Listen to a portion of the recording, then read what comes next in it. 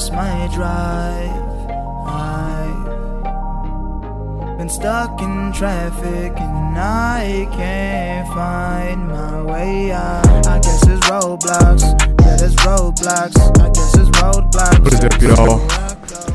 And welcome to another episode of the Destroying Depression podcast. As always, I'm your host, Jacob Danielson. And this week we're back on the series of the 5 things I've struggled most with when it comes to mental health. And this week might be the hardest one for me, and one that maybe not everyone who listens understands. But today I'm going to talk about suicidal thoughts. See, the thing with suicidal thoughts is, for me, they've never really went away. Ever since I first started having them very severely, was probably around 18 or 19 years old. And it just felt so overbearing and overwhelming. And almost like every day. And it just felt like that was how I had to end it. It was almost like I couldn't see a future for myself. It was like something I couldn't imagine. I didn't see myself living very long, because in the back of my mind, I always thought that that's how it would end for me. I believed that someday, maybe not today, maybe not tomorrow, that I would take my own life. I believed that someday the thoughts would become too overwhelming or too powerful for me. They were so hard and agonizing. And for me, they came from a place of hopelessness and feeling like things can get better and I can't feel better. And the hard part for me is sometimes I'd feel them in the best times. Sometimes I'd feel suicidal when I was having fun with my friends. Sometimes I felt suicidal after a great day. Sometimes I felt suicidal after hitting a PR at the gym. Sometimes I felt suicidal after hitting a big shot in a basketball game. You know, that was the hardest part for me, is even after these great moments in my life where things should feel good, where I should be happy and feel powerful, I was still struggling with this feeling in the back of my mind that I don't want to live, that I should just take my own life. It was like, if I can't enjoy these good moments, then what's the point of living? And I think that was the hardest part for me while struggling with suicidal thoughts is, you know, obviously when things are bad, I had those. But I felt like I could handle those for the most part, you know. As time went on, obviously, as someone who's attempted suicide multiple times, they became overwhelming. But the hardest part for me with suicidal thoughts, and it was when it brought me down to my worst, is when I'd have them after a good day, when I'd have them after a great day, when I have them after happy moments, where I should feel joy. Because I just got lost in this feeling of, if I can't feel good now, will I ever feel good? And for a long time, I was lost in feeling that I was unable to feel happiness. And that was hard for me because I kept having these great moments and I just didn't feel anything. I didn't have any feelings towards it. And I also didn't really feel great sadness. I just kind of felt stuck in the middle. So I didn't really feel human. I felt void of all my emotions, the things that made me who I am, the things that make Jake, I felt like I lost for so long. And so that made me want to not want to be here anymore. When I felt stuck in a place of, I can't even feel good, or I can't even feel bad. So what's the point? What's the point of being on this earth if I can't experience emotions? And that was the tough part, is even as I fought them every day, and I still fight them today. I always thought for so long, until about a year ago, that that's how it would end. That someday, that's how I wouldn't be able to fight him anymore. That someday it would be overwhelming, just like it was before when I tried to take my life before. Because I got into a space where I was like, I can do this. I was so strong. I felt so healthy until I went through it for so long that I just felt like I couldn't anymore. That I felt like there was no other option.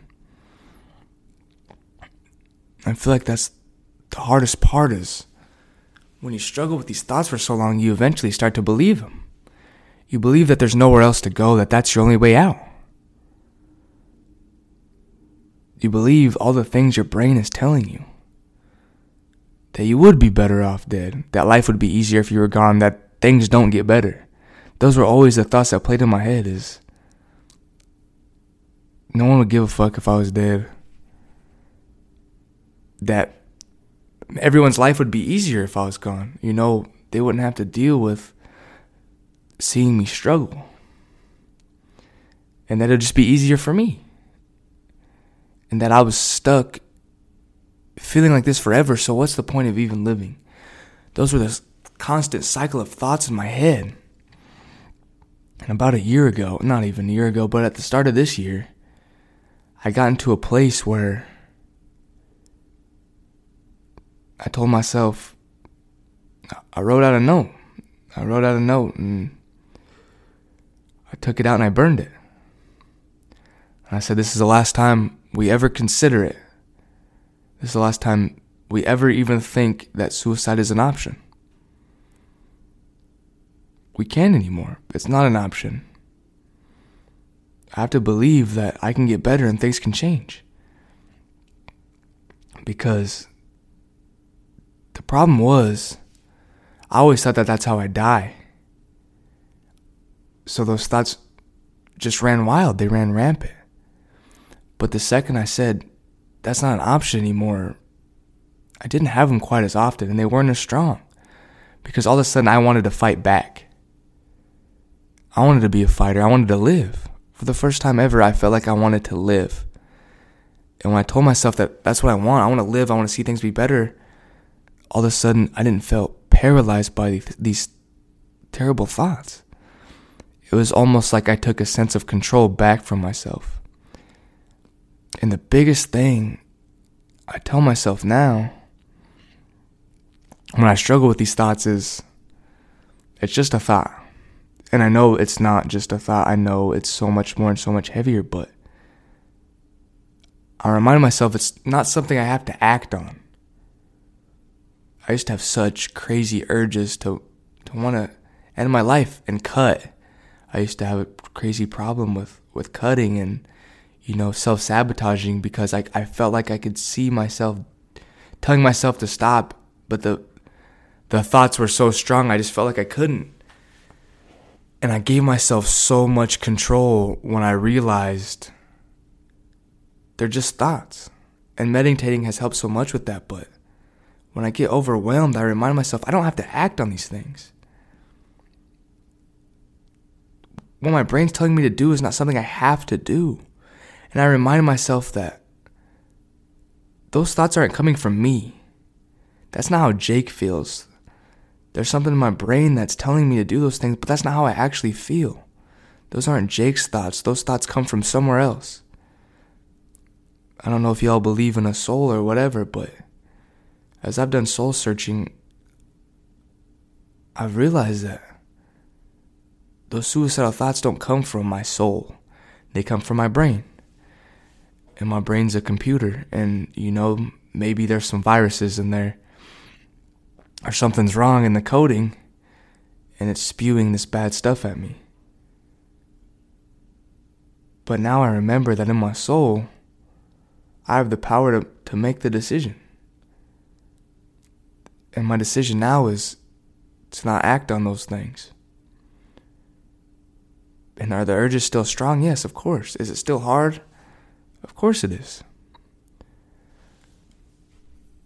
But I didn't realize how much power I truly have until I gave it back to myself, until I put it in my hands. I thought I was a slave to these thoughts. And that's why I always thought my life would end someday by my own hand, is because I thought I had no control, that someday they'd be too powerful. But taking a step back and meditating and journaling has let me know that I'm in control. I have the power. And as long as I have the power, no matter how much I think these thoughts, I get to make the decision at the end of the day. And the decision I've made going forward is to try as hard as I can, no matter how bad things get, is to get up and try my best. Because eventually they'll be better. And I've held strong to that for years. And now I'm starting to see the other side. It's not a linear growing process, but it goes in the right direction. But you don't realize how much power you have until you beat that thought for the first time. The day I picked up the knife and I said, no, not today, and I put it down, there was so much power in that, and I realized that I'm in control. I don't have to be controlled by these thoughts in my mind anymore. And I spend every day rewiring myself to have more control. And there's so much power in that. You contain so much power. You're so much more powerful than you think. Yes, suicidal thoughts is probably the hardest thing I struggle with to this day, because life is going great and I still have these thoughts. But then I remember that life is good. I do have great people. I do have great friends.